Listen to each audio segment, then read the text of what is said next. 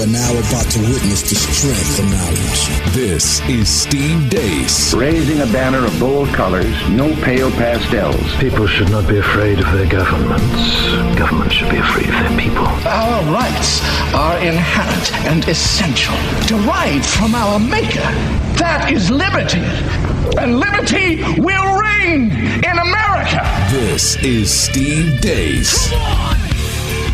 And greetings. Happy Thursday here on the Steve Deace Show podcast on Westwood One, powered by CRTV. My name is Steve Deace. It is a Theology Thursday.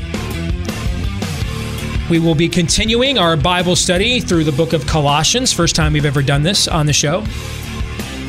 Coming up in just a few moments. Todd and Aaron are here with me as well. We would love it if you would let us know what you think about what we think. Steve@stevedeace.com is the email address. You can like us on Facebook and follow us on Twitter at Steve Deace Show, and the last name is spelled D-E-A-C-E.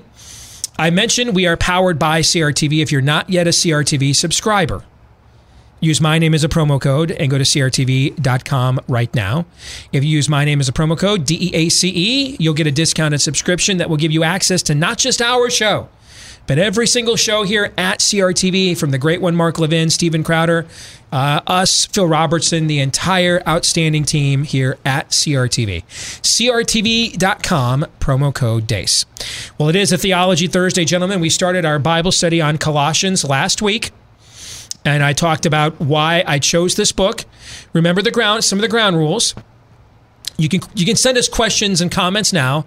I'm not going to read them yet. We're not going to get to any of them yet until we finish the study, and then we'll do a podcast or two on lingering questions and things and follow-up points that you guys in the audience want to make, and we'll do that once we get through the entire book.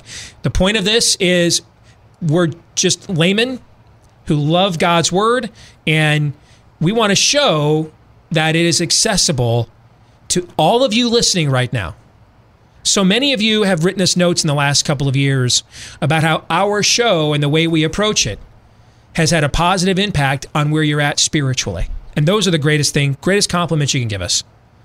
And there's not even a close second, frankly.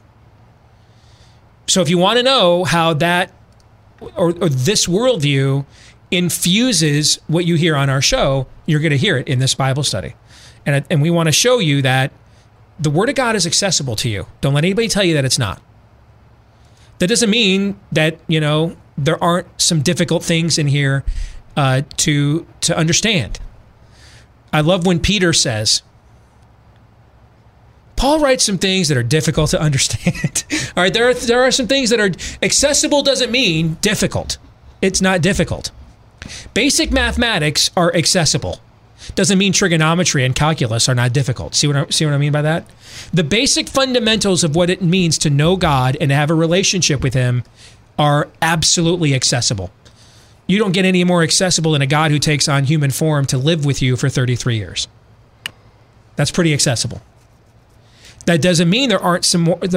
If these concepts were all simple, we wouldn't have disagreements. But the fundamentals of the faith are accessible. And that's what we want to help you to draw closer to during this Bible study.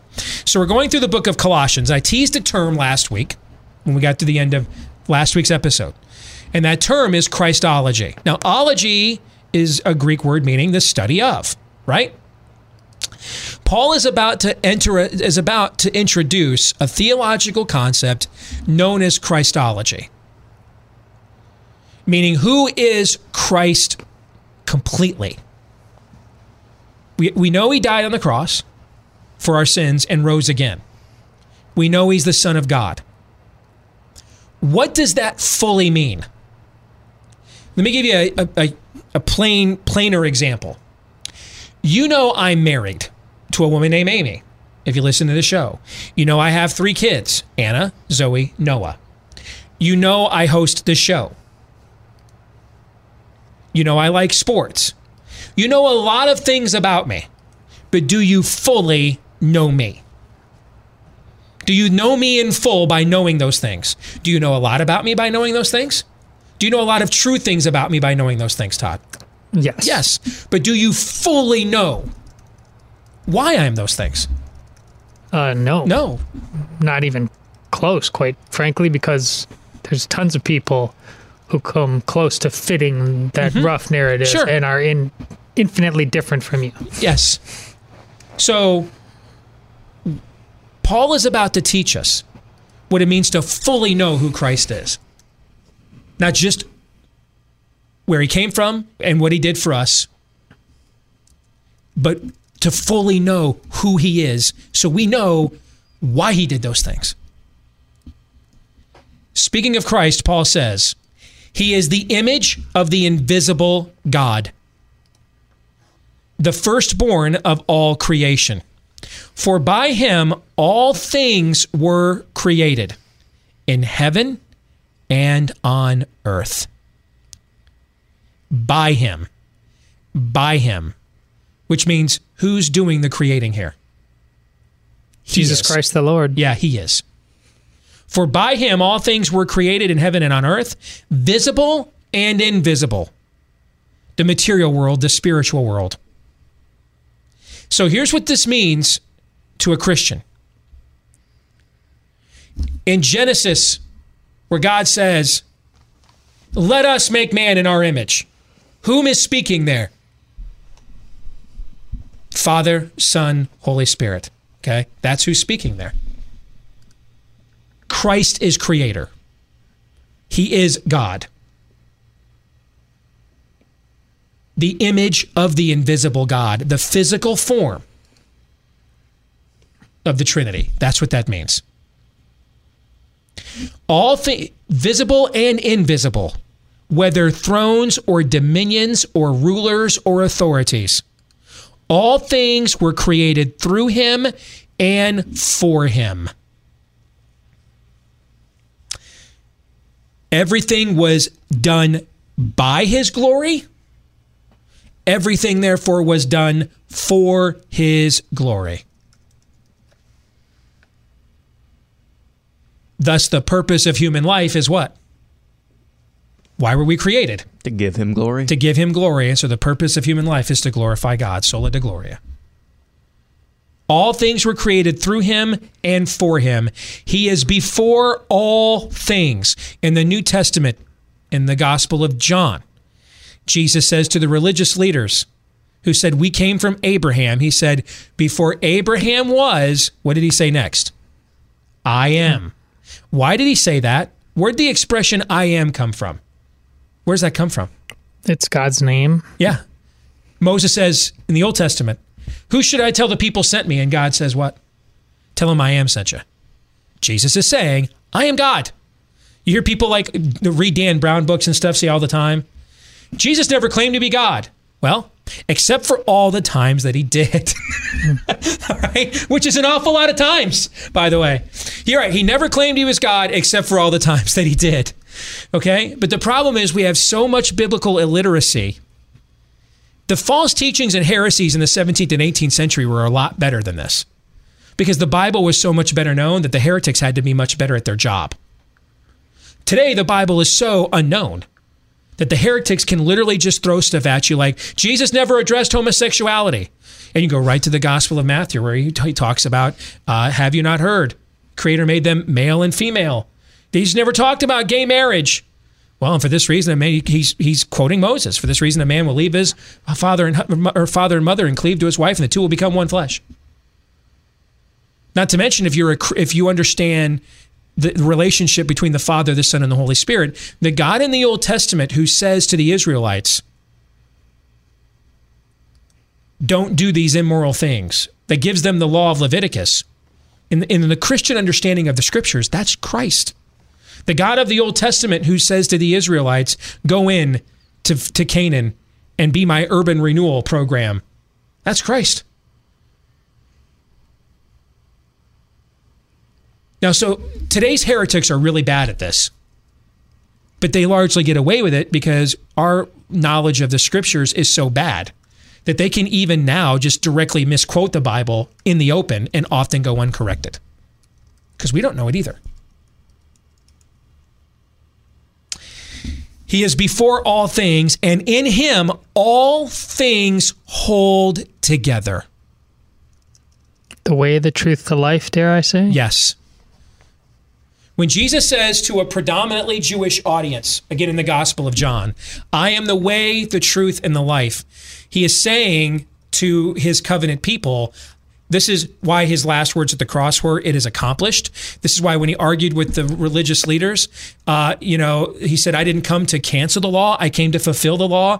He is telling them, I'm the fulfillment of God's revelation to you. I'm everything God was pointing you towards is here now.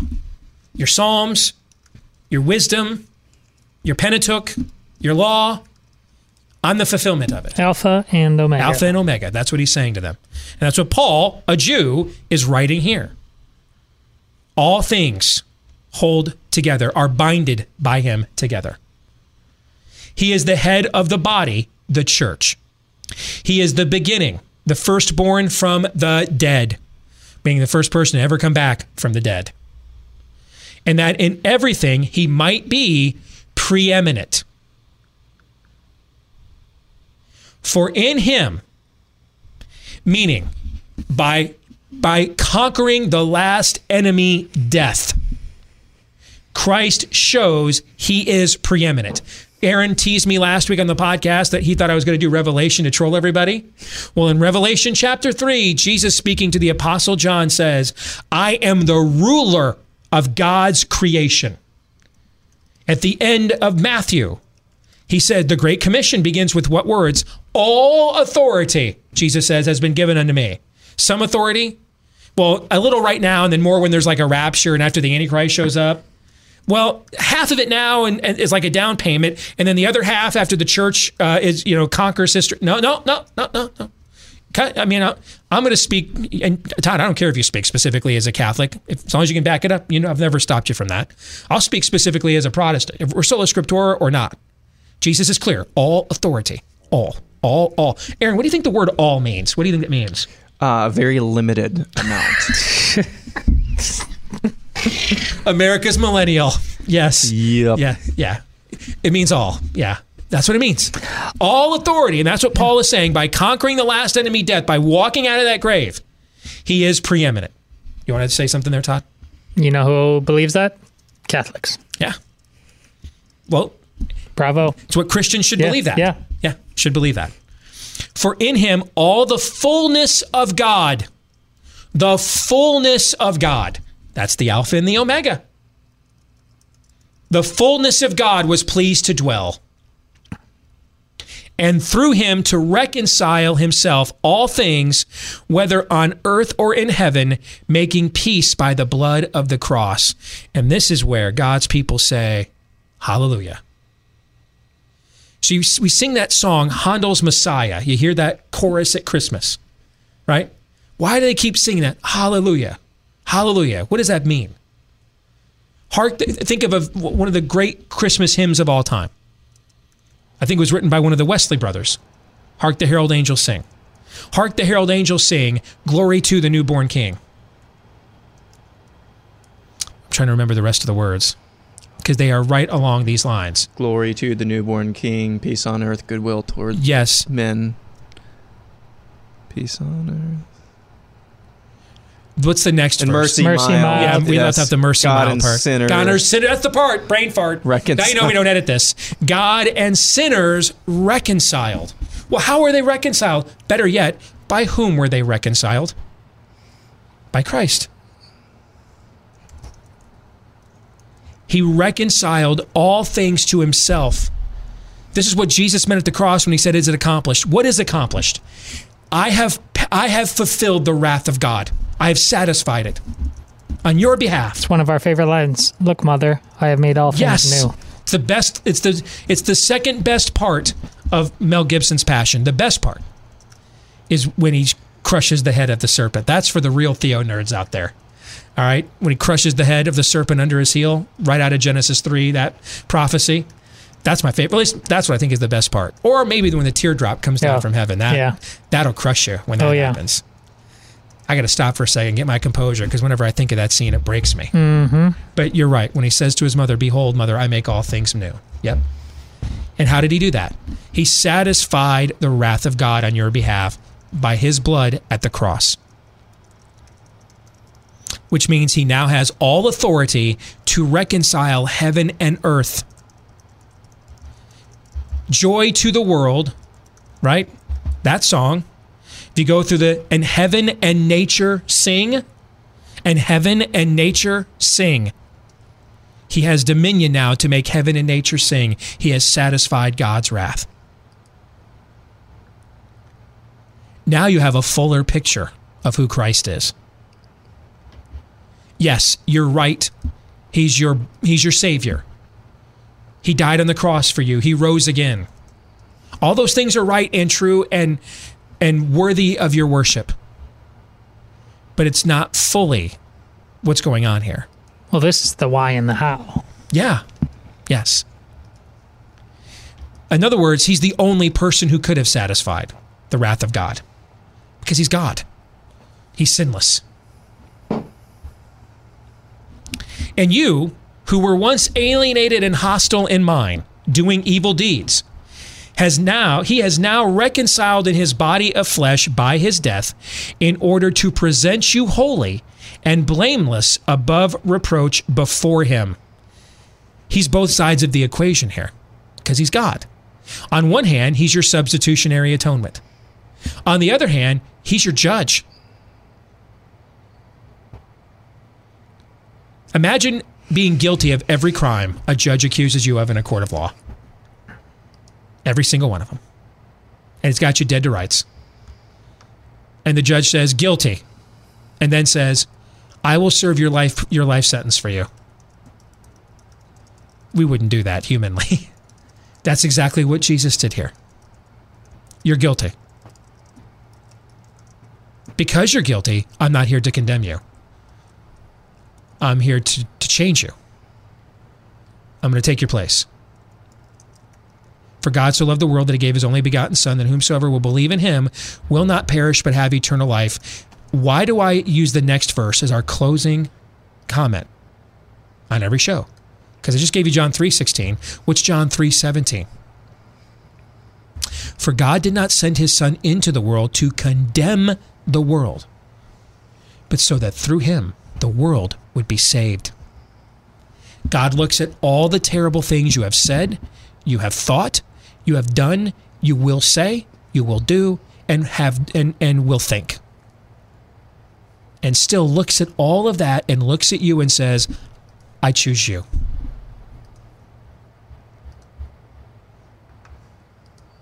If that doesn't freaking blow your mind, I don't know what else. I don't know what to tell you.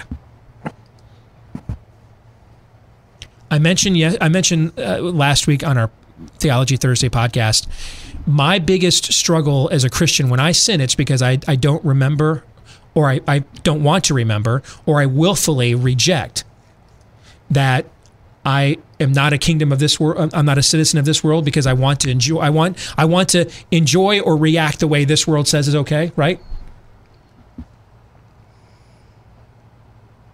One of the things that blows my mind is that God knew I would do that and did all this anyway. It blows my mind.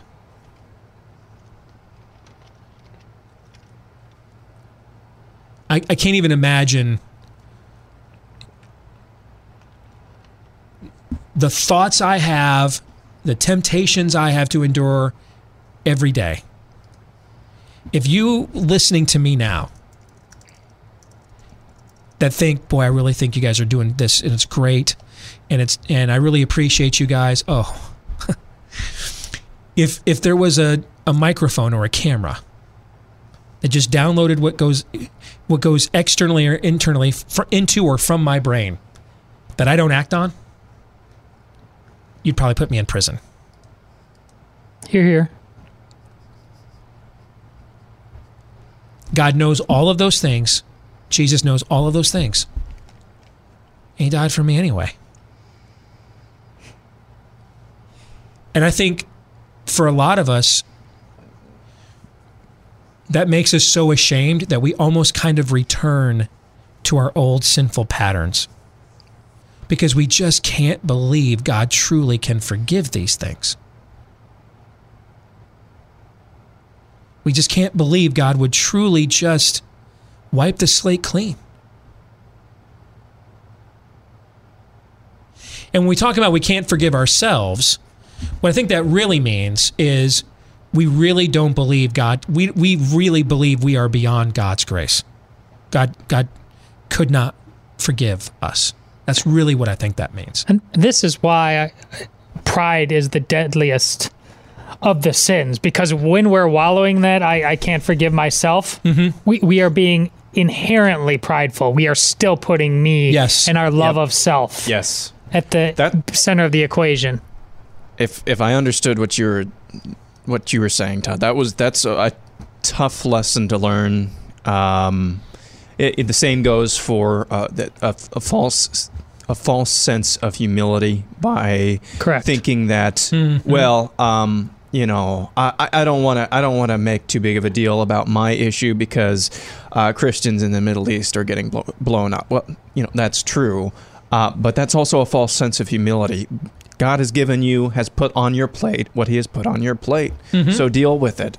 That's a false sense of humility to ignore your own issues by saying somebody else has got issues bigger than mine. Yes. See, we think the pride that's easy to spot is I'm better than everybody else. Yeah. Okay. The pride that's not so easy is the I'm so woke, that I need to keep showing you how aware and woke I am of other suffering so that you will then recognize I have arrived in my knowledge of the world. Even when his people have been judged in the past, God still said to the Israelites, get married. Yeah, you're prisoners, you're slaves. In the meantime, have children. Live life. So this idea that there's a standard that we need to show God that we can meet a standard we artificially create is another way of rejecting God's standard. Correct. Taking away or adding to God's standard is arrogance. Either one. It's prideful, to use Todd's term, either one. And I love this term in Scripture, reconciled. That means not some of the things. That means all of the things must ultimately come to terms with the Lord of heaven and earth. Yes. Every knee will bow, every tongue will confess. The great Reformed theologian Abraham Kuyper, there is not a square foot of his creation over which Christ does not claim mine. That's kind of what you're saying in a way. Some of your translations may use terms like redemption more often than reconciliation. That word, what does it mean to redeem? Well, when you use a coupon, redeem this at your local grocer. I think a lot of us go there and think, well, they just took this off the price and gave it to us for less. No, they didn't. The manufacturer, another way of saying the creator, purchased that portion of the price on your behalf that you don't have to pay. That's what it means. Atoned. Yes. Yep. And just as in the coupon example, the manufacturer is the one you pay the debt you owe, but then also pays the debt on your behalf that you also owe. He's on both sides of the equation. That's what Paul's describing here. You owe a debt to Christ, to God, for your sins. He will judge you for them. The good news is, if you recognize that He will judge you for them, truly, then He will gladly and already has atoned for them at the exact same time. For further reading on this is what C.S. Lewis does excellently when he talks about the perfect penitent. Yeah. It's just, I'm 15 years into this. It'll be 15 years on September 18th. I'm 15 years into this walk, and what I just explained to you guys, I struggle to wrap my mind around. You always will. Who am I that you would be mindful of me, as David says in the Psalms? I just am, it's mind-boggling. God would do this for me. That's not confusion, though. That's clarity. That's where you need to live regularly. That's a good point. That's a good point. Because that notion comes from the recognition of how broken I am, right? Yeah. You remember in those moments that you are a sinner. It's so important. The Christianity these days has been turned into something that fundamentally does not believe in sin. That's insane. Nobody on this earth, and I'm talking about the guy who got buck naked in the middle of the Planet Fitness store. Nobody is more insane than the Christian who does not believe in sin. That is utter nonsense and blasphemy. Go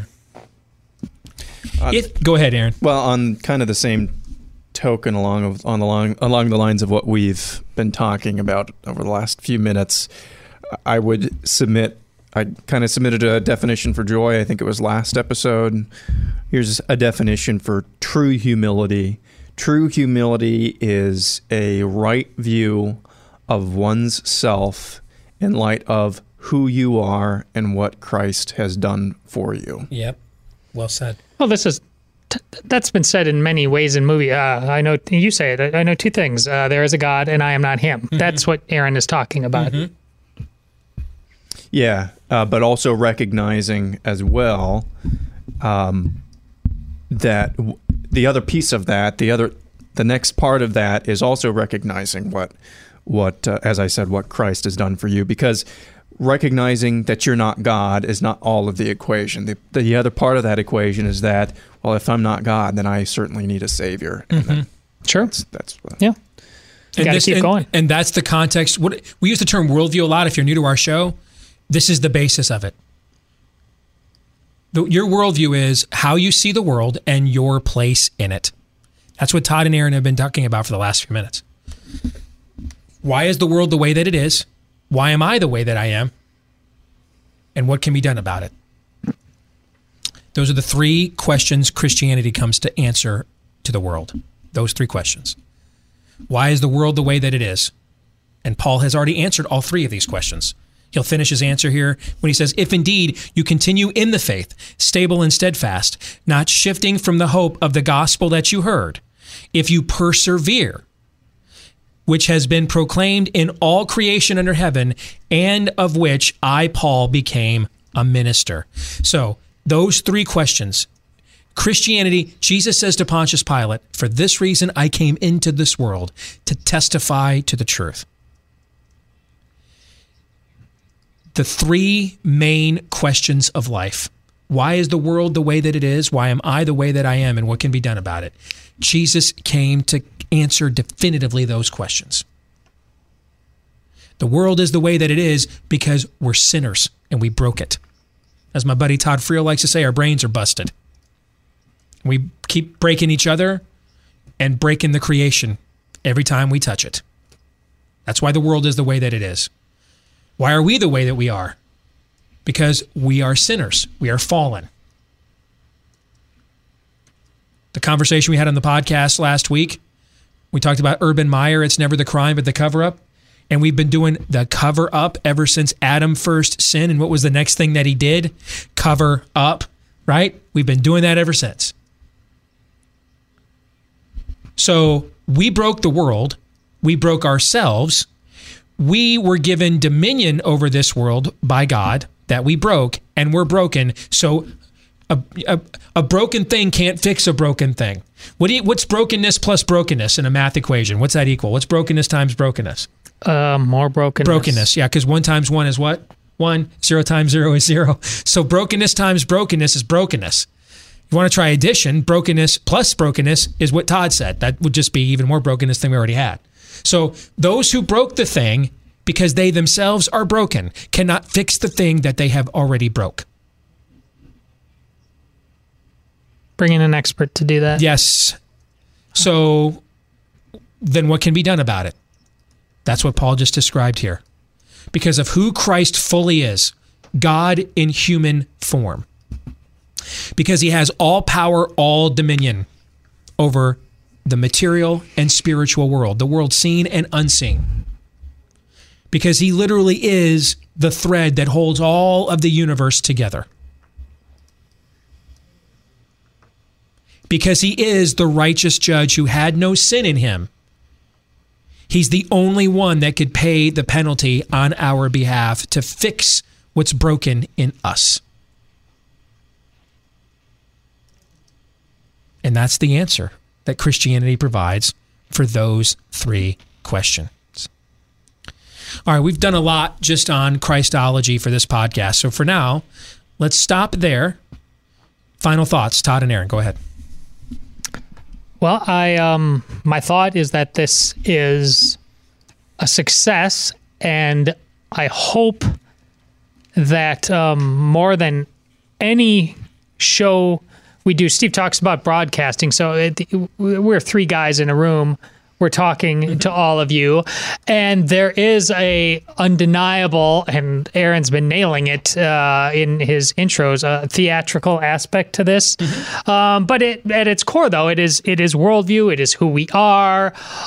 So the theater is only supposed to add on to that. There's just not an ounce of theater to any of this, but I think it's the best work we could possibly give you collectively. It is hopefully our best selves because it's our most humble selves.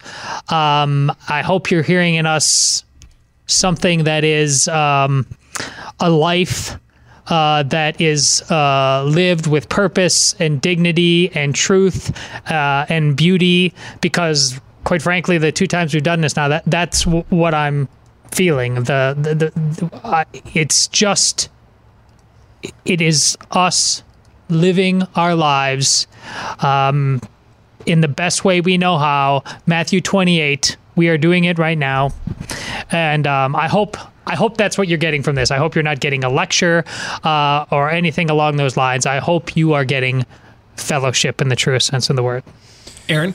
It's well said, Todd. And I would add just kind of a general, I mentioned briefly at the outset of this Bible study is that I had worked on memorizing Colossians, and the reason being is because later on in Colossians it says, "Set your mind on things above, not on things of this world." And one of the ways that we do that is through Scripture memory, or at least being in the Word. But I think Scripture memory is a good way to just get God's Word implanted on your mind. And I would encourage you, if you can. I've found that Colossians is, wouldn't say easy memorized, but it's really good because of what we've talked about today.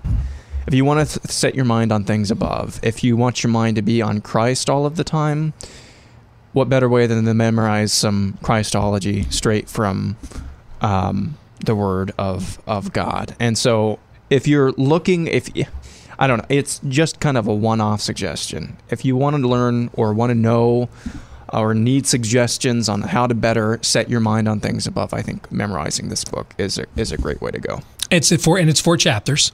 Yeah.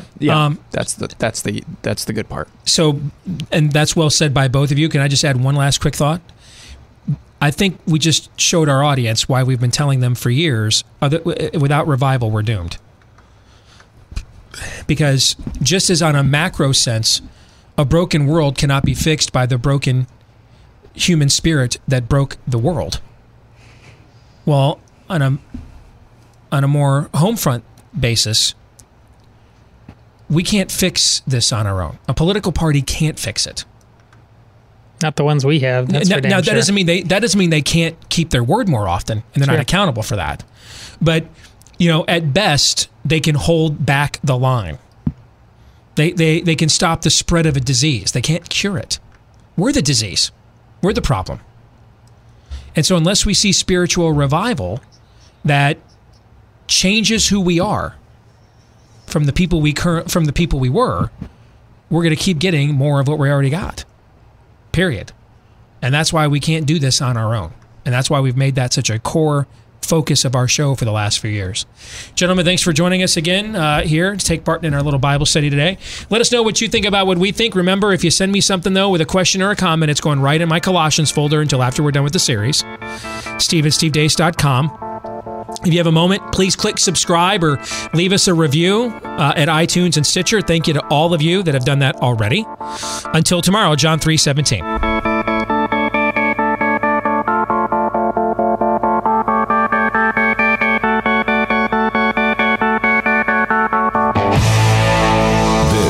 is Steve Deace. I like you.